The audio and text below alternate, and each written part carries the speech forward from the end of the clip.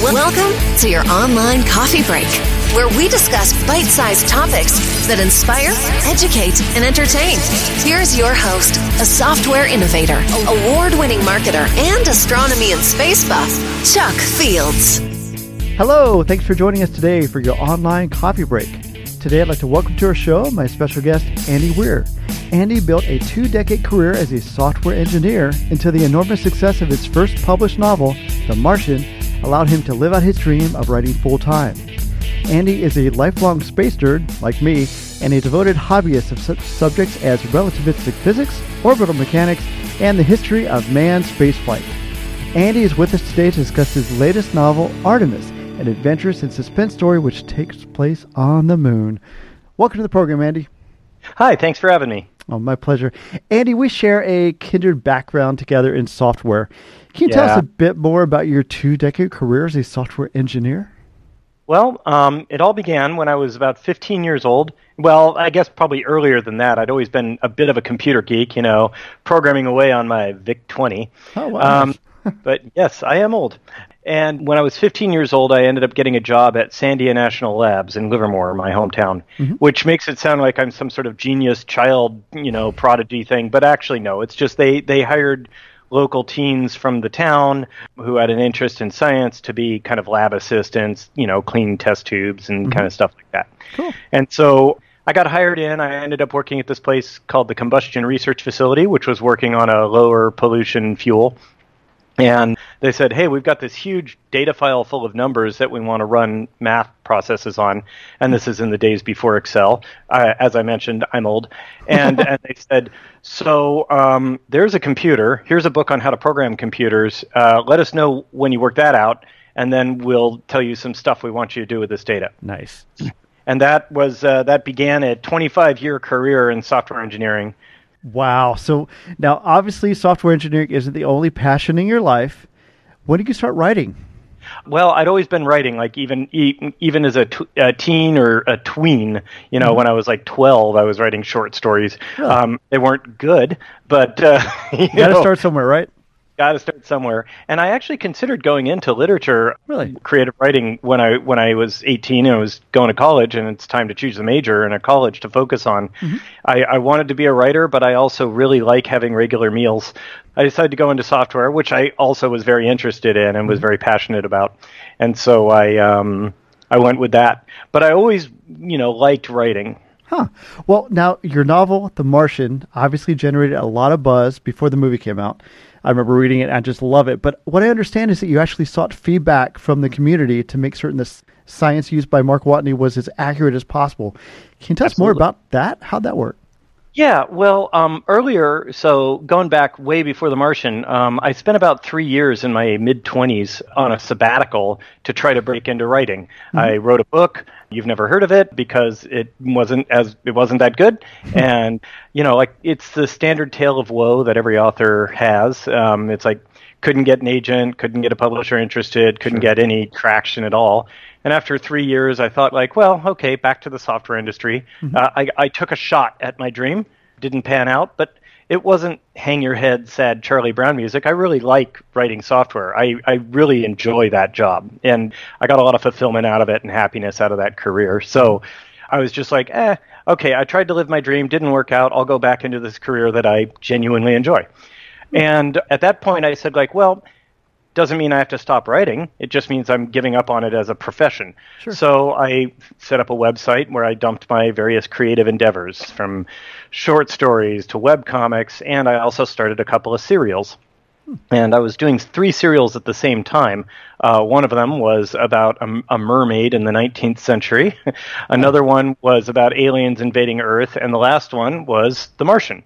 And I had, by this time, it was about 10 years I had this website going, and I'd accumulated over just about 3,000 regular subscribers, so to speak. It was just a mailing list. Sure. And I would just send out an email when I posted new content, and that was it. But my audience were hardcore nerds, just like hardcore dorks, the kind of like serious science-minded people, because such as yourself. And so I really felt like when I was writing The Martian, I thought I was writing it for them. I thought I was writing it for this teeny-weeny niche audience of like 1% of 1% of 1% of people who really want to see the math laid out in the narrative and everything and all the science and all those details. I had no idea it would have any mainstream appeal. But anyway, as I was writing it, I posted a chapter at a time, and they would, of course, instantly correct me on any math error I made. You got 3,000 hardcore nerds reading your stuff. You're going to find out if you made any scientific mistakes, which is great. It was like I just had this massive fact-checking pool. So that's why the only scientific mistakes in The Martian are the ones that I deliberately introduced to further the plot. Sure, I understand. And there are a couple of those, I have to admit. Yes, I think I know exactly which ones you're talking about. Now, your newest novel, Artemis, has just been released on paperback. Now, I really enjoyed the story, but for our listeners, can you give us a brief synopsis of it? Sure. Artemis, my second book, it takes place in the first city on the moon. Well, the first human city anywhere that's not on Earth. Mm-hmm. And Artemis is the one and only city on the moon. That's the name of the city. And it has a permanent population of about 2,000 people. The main conceit of the story is that it's the 2080s, and commercial space flight has driven the price to low Earth orbit down low enough that middle-class people can afford to go into space. And that's the only real conceit of the story. From there, it becomes economically viable to make a tourist destination on the moon, and that's exactly what Artemis is. It's a tourist destination. It's about 40 kilometers from the Apollo 11 landing site, and so you can take a train out to the Apollo 11 landing center visitors center, and you can look out the windows at the landing site, and if you pay more, you can have a guided EVA tour to go out and get a little better look at it. And that's what the economy is based on, and that's what the people are. And I based its economics and general kind of social breakdown on Caribbean resort towns. Mm-hmm. It's very similar to that.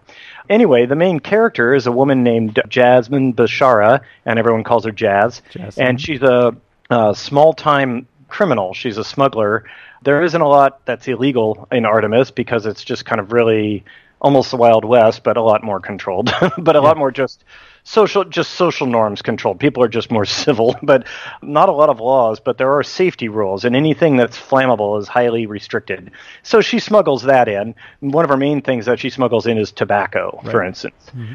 Anyway, she gets an opportunity to do a big job for a big amount of money. And of course, everything goes smoothly. There are no complications. And then she gets a big pile of money and everybody wins. No, obviously, as with any heist/caper story, all sorts of crap goes wrong. She gets in way over her head. And that's kind of the tale that is told in the book. Well, I love the style, too. And I wanted to know, comparing it to The Martian, did you also see feedback from the community for the science in Artemis as well, or not? Unfortunately, I couldn't do that because this time, The Martian was this labor of love that I was posting a chapter every 6 weeks or so and getting feedback and stuff like that. For Artemis, it was a straight-up book deal.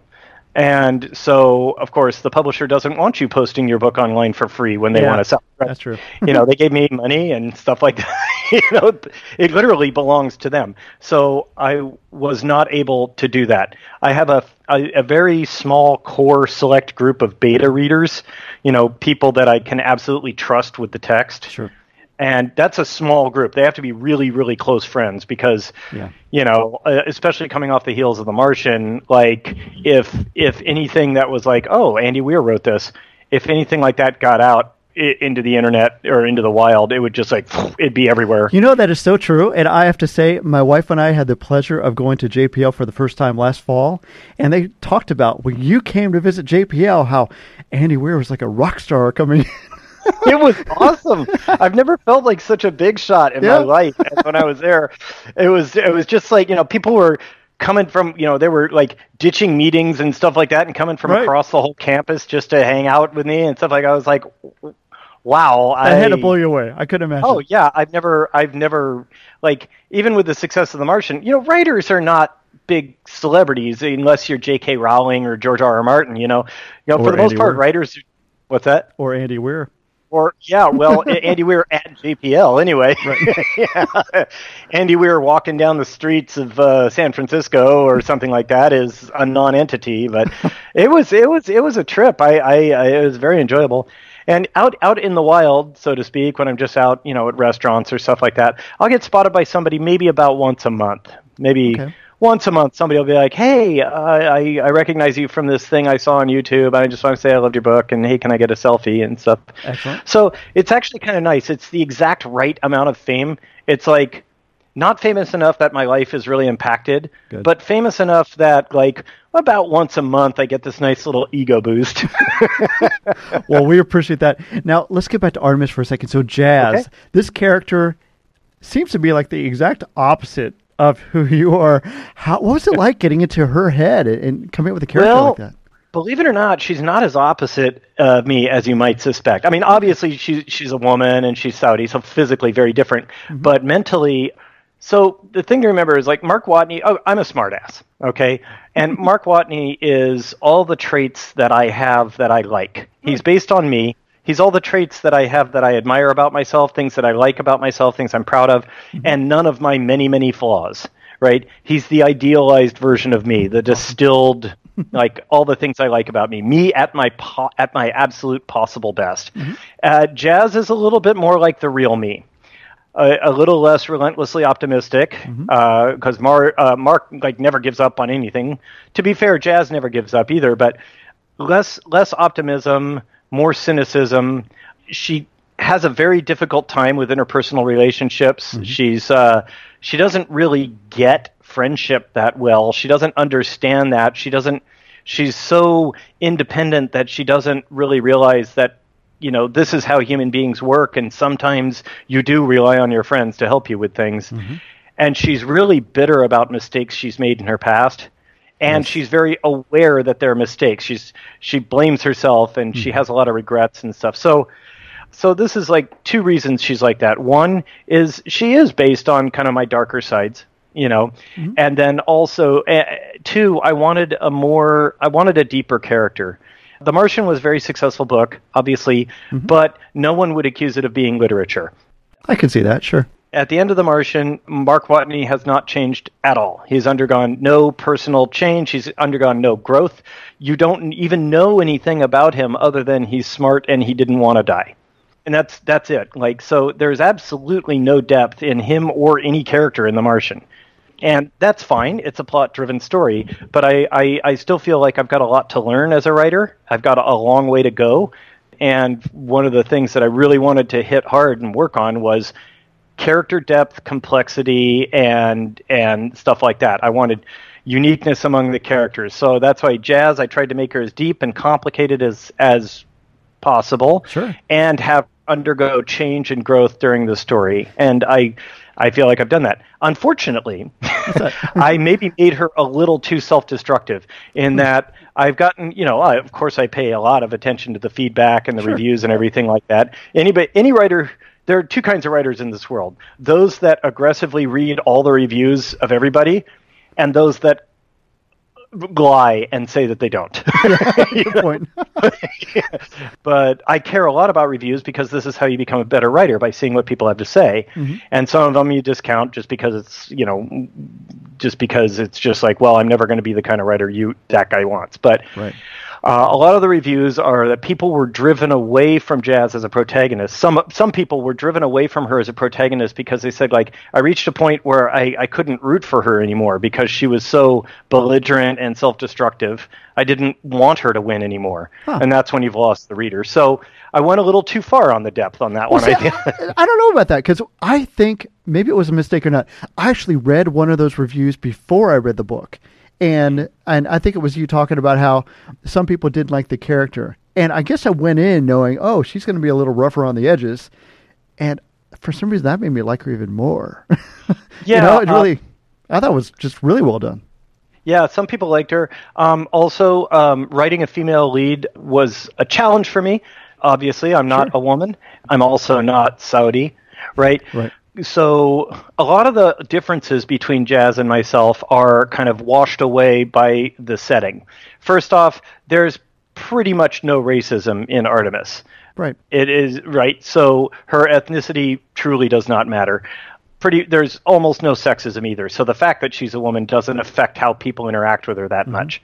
As for the Saudi culture that she might have, well, she grew up in Artemis. So while her father is definitely a product of Saudi culture, and he is a devout Muslim, and I had to look up a lot of stuff about Saudi culture to see, how do they feel about this? How does mainstream? I talked to people I talked to friends I have who are from Saudi Arabia to say this is the kind of guy I'm doing, and everybody actually is very happy with the character of her father. Even all the all the Arabs who have given me feedback, from inside and outside of Saudi Arabia, said yeah, that guy was a very believable Saudi. But Jazz, it did not grow up in Saudi Arabia. She grew up in Artemis, so she is a product of that culture, and that's a culture I made up. So I'm right by definition. Yes, you are. Yes. However, all of that stuff aside, men and women are still different. We still kind of approach problem solving differently. There are some fundamental psychological differences that are inherent in our gender. Absolutely. And so writing a female lead I was nervous about that, right? And so I did the only thing I know how to do when I have an unknown is run it by subject matter experts. In other words, women. I gave the manuscript to every woman I could trust in my circle of trust who wouldn't put it on the Pirate Bay, and got their feedback and said, please tell me, read this, give me all the feedback you have, but also pay particular attention to how believable Jazz is as a woman. And they gave me feedback and said well, this is kind of what she says here isn't really the sort of thing women say. That's a thing that kind of only men say and stuff like that. But even with all that, a lot of women didn't like Jazz. They didn't consider her a believable woman. But I think there is a percentage of those people who there is probably nothing I could have done, Yeah, there's always that. There's always that. Knowing I'm male writing a female, there was literally nothing I could have done. So it's hard to sort out the wheat from the chaff on that. Where is the useful, feedback versus the less useful? But even aside from that, because that's challenging enough, but my gosh, coming off the enormous success of your first novel, The Martian, going to this one, what was the pressure like when you say, okay, I'm going to write this? Yeah, I could imagine. I could not imagine. Enormous pressure. I had to basically tell myself, look, The Martian that's a kind of success that an author will get once in his career if he's very lucky. Right. And I happen to get mine right out of the gate. Okay, so I have to accept the fact that if I write 20 more novels in my career, I'm still going to be known as Andy Weir, author of The Martian and 20 other novels. And I have to accept that. And so what I was shooting for is I just want to stick with what I'm doing. I want to write science fiction and hopefully write good science fiction. And if people say, it's not as good as The Martian, but it's good and it's fun and I recommend it, that is a win to me. That's definitely where I am too. Now, you mentioned your short stories earlier, and I have to admit, when I was doing some research on you, that's where I came across the story of the egg that you wrote in 2009. A lot of people don't know about that. Are you actively writing other short stories too, or is it? I don't write short stories as much now because I have book contracts that occupy my time. But back when writing was a leisure activity, then I would have some random idea for a short story and bang it out. I do have a couple of short story contracts that I have to fulfill. I just actually sent one off yesterday. Nice. So I am writing short stories, but generally I only do it as kind of in conjunction with marketing. Okay, this short story is going to come out around the same time as the paperback edition, kind of thing like that. So it's like that. You know what I mean? And so I just wrote one. I don't know when that one's coming out. And then I'm doing another one. Blake Crouch is putting together a compendium of short stories by lots of authors, and I'm going to be writing one for that as well. Wow. Now imagine your life has changed a lot, obviously, since the success of your first novel. Do you miss computer programming, or you're is this the dream of you're now free to write at your leisure? Bit of column A, bit of column B. It's always been my dream to be a full-time author. I do. And so I am now living the dream in as much as this is what I always wanted. But I really do miss software engineering on many levels. First off, I love the objectivity of software engineering. It's not write a story people like. That's very vague. I don't know what to do, but here is a set of features that we need implemented by March 8th. Right. Go. That's just nice and simple. There is a correct outcome. Correct. It's very objective, and I like that. But much more than that, I miss being part of a team. I'm a pretty social guy. I liked going into the office in the morning and grabbing a cup of coffee, talking to my teammates. Hey, how's your dog? He was sick the other day. Did he get better? Or like, hey, you went to the lake last weekend. How was that? Or your wife's when's she due? Another month and a half. How's that going? Just that sort of stuff where, I miss the social aspects of an office. I'm a social guy. I like talking to people. I like interacting with people, and I really loved being on a team of like, hey, there's 6 of us on this software team. We're all working on this product. We're going to figure out all the things that need to be solved, break it up into, well, you're going to work on that, I'm going to work on this, you're going to work on that, and we've got our expert at this, so obviously he's going to do that, or, oh, hey, there's a problem in my code, so come on over to my desk and we'll figure it out.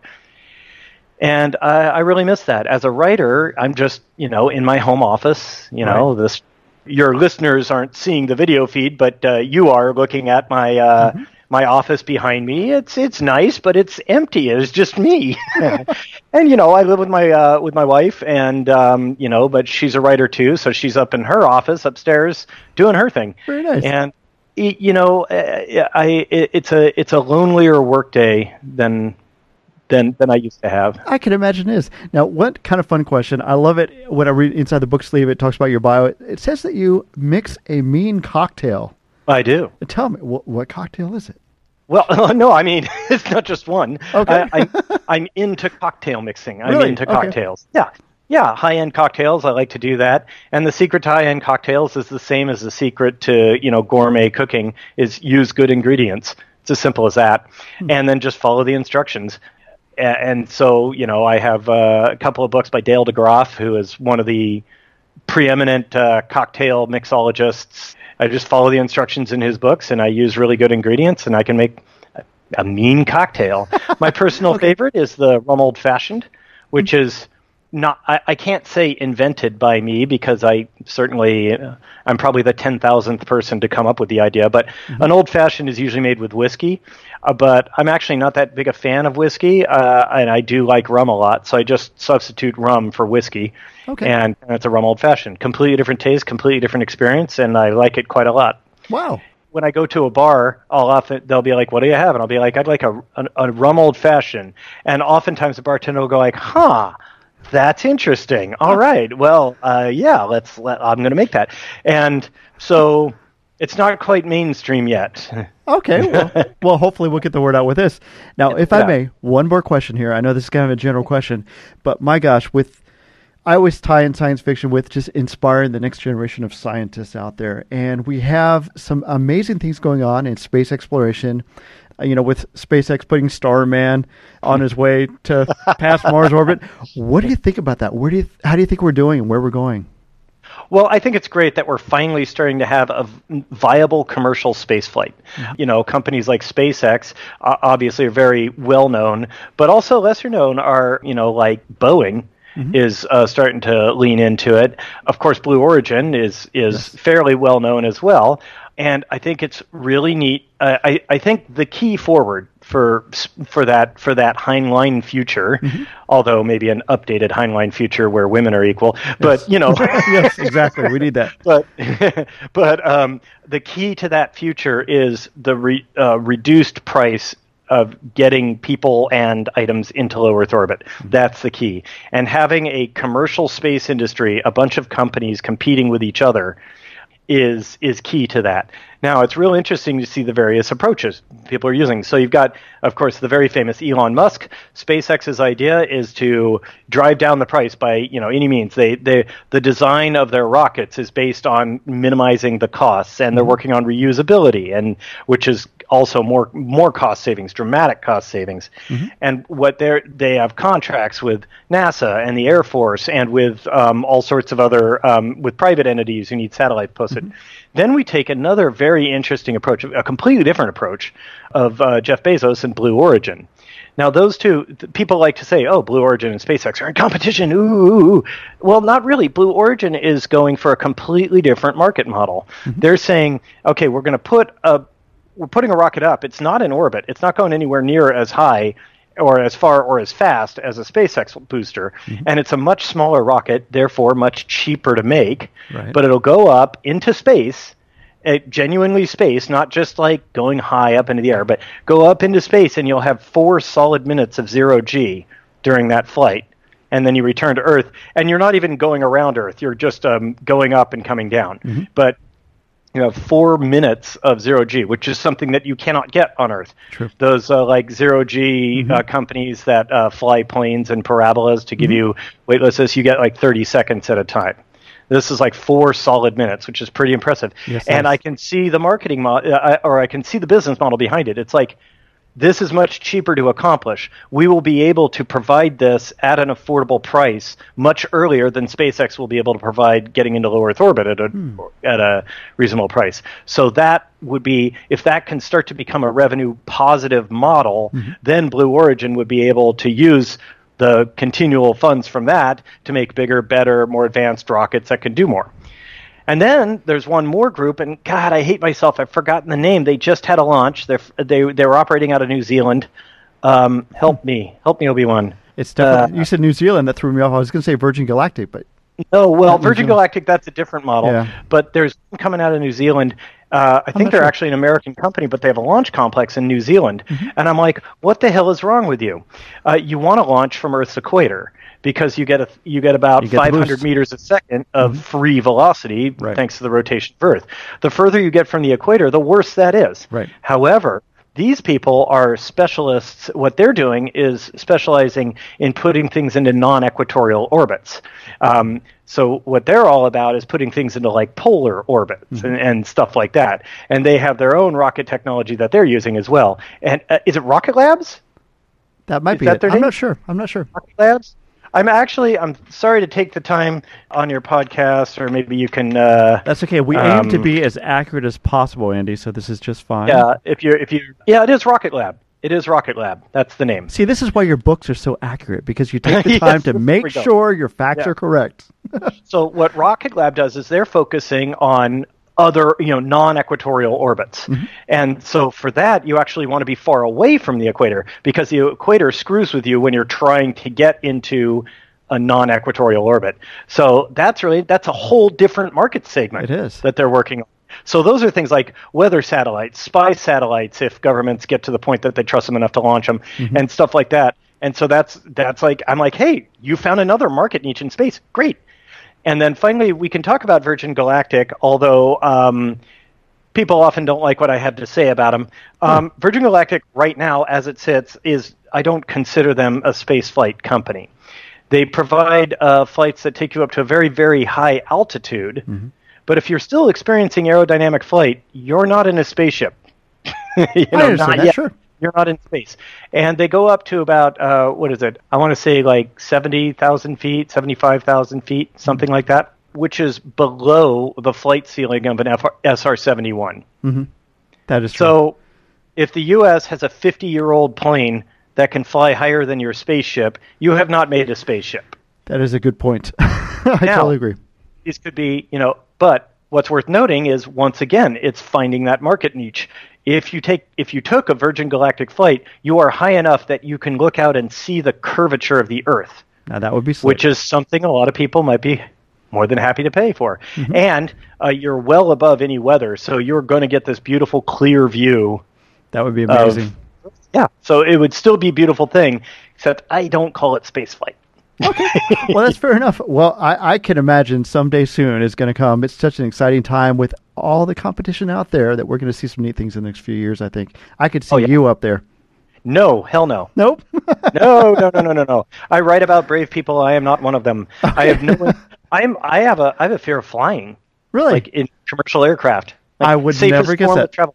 Yeah, it's an irrational phobia that I have. That's okay. I have to basically take Valium. I pop it like Pez when I'm getting on a flight. Well, that's it's good. It's prescribed, by the way, by a doctor. Okay, that's of course. Like just the guy on the street corner. But yeah, it's Andy, it's rough for me. Andy, I just want to thank you. I again want to encourage everyone out there to read Artemis. It's a wonderful second novel for you. Again, congratulations on that. Thank you so much for taking the time to join us. Really appreciate it. Sure. Thanks for having me. online coffee break. Wow, it was fantastic talking to Andy Weir today. I just have so much respect for him, coming from a software engineer background and having such tremendous success as a writer now with the release of The Martian and then, of course, his new book, Artemis. I want to encourage our listeners out there to go ahead and pick up Artemis. It's available now at your favorite retailer. If you'd like to learn more about Andy, you can visit his website at andyweirauthor.com. That's ANDYWEIRAUTHOR.com. I want to thank you for listening today to Online Coffee Break. If you'd like to comment on today's topic or subscribe to our series, you can find us at onlinecoffeebreak.com or on facebook.com/onlinecoffeebreak. If you'd like to call us at 317-862-4700, you can leave a comment there as well. We might even play it on the air. You can also follow us at instagram.com/onlinecoffeebreak. Be sure to rate us or share this episode with your friends. Thanks again for listening today. See you next time. God bless.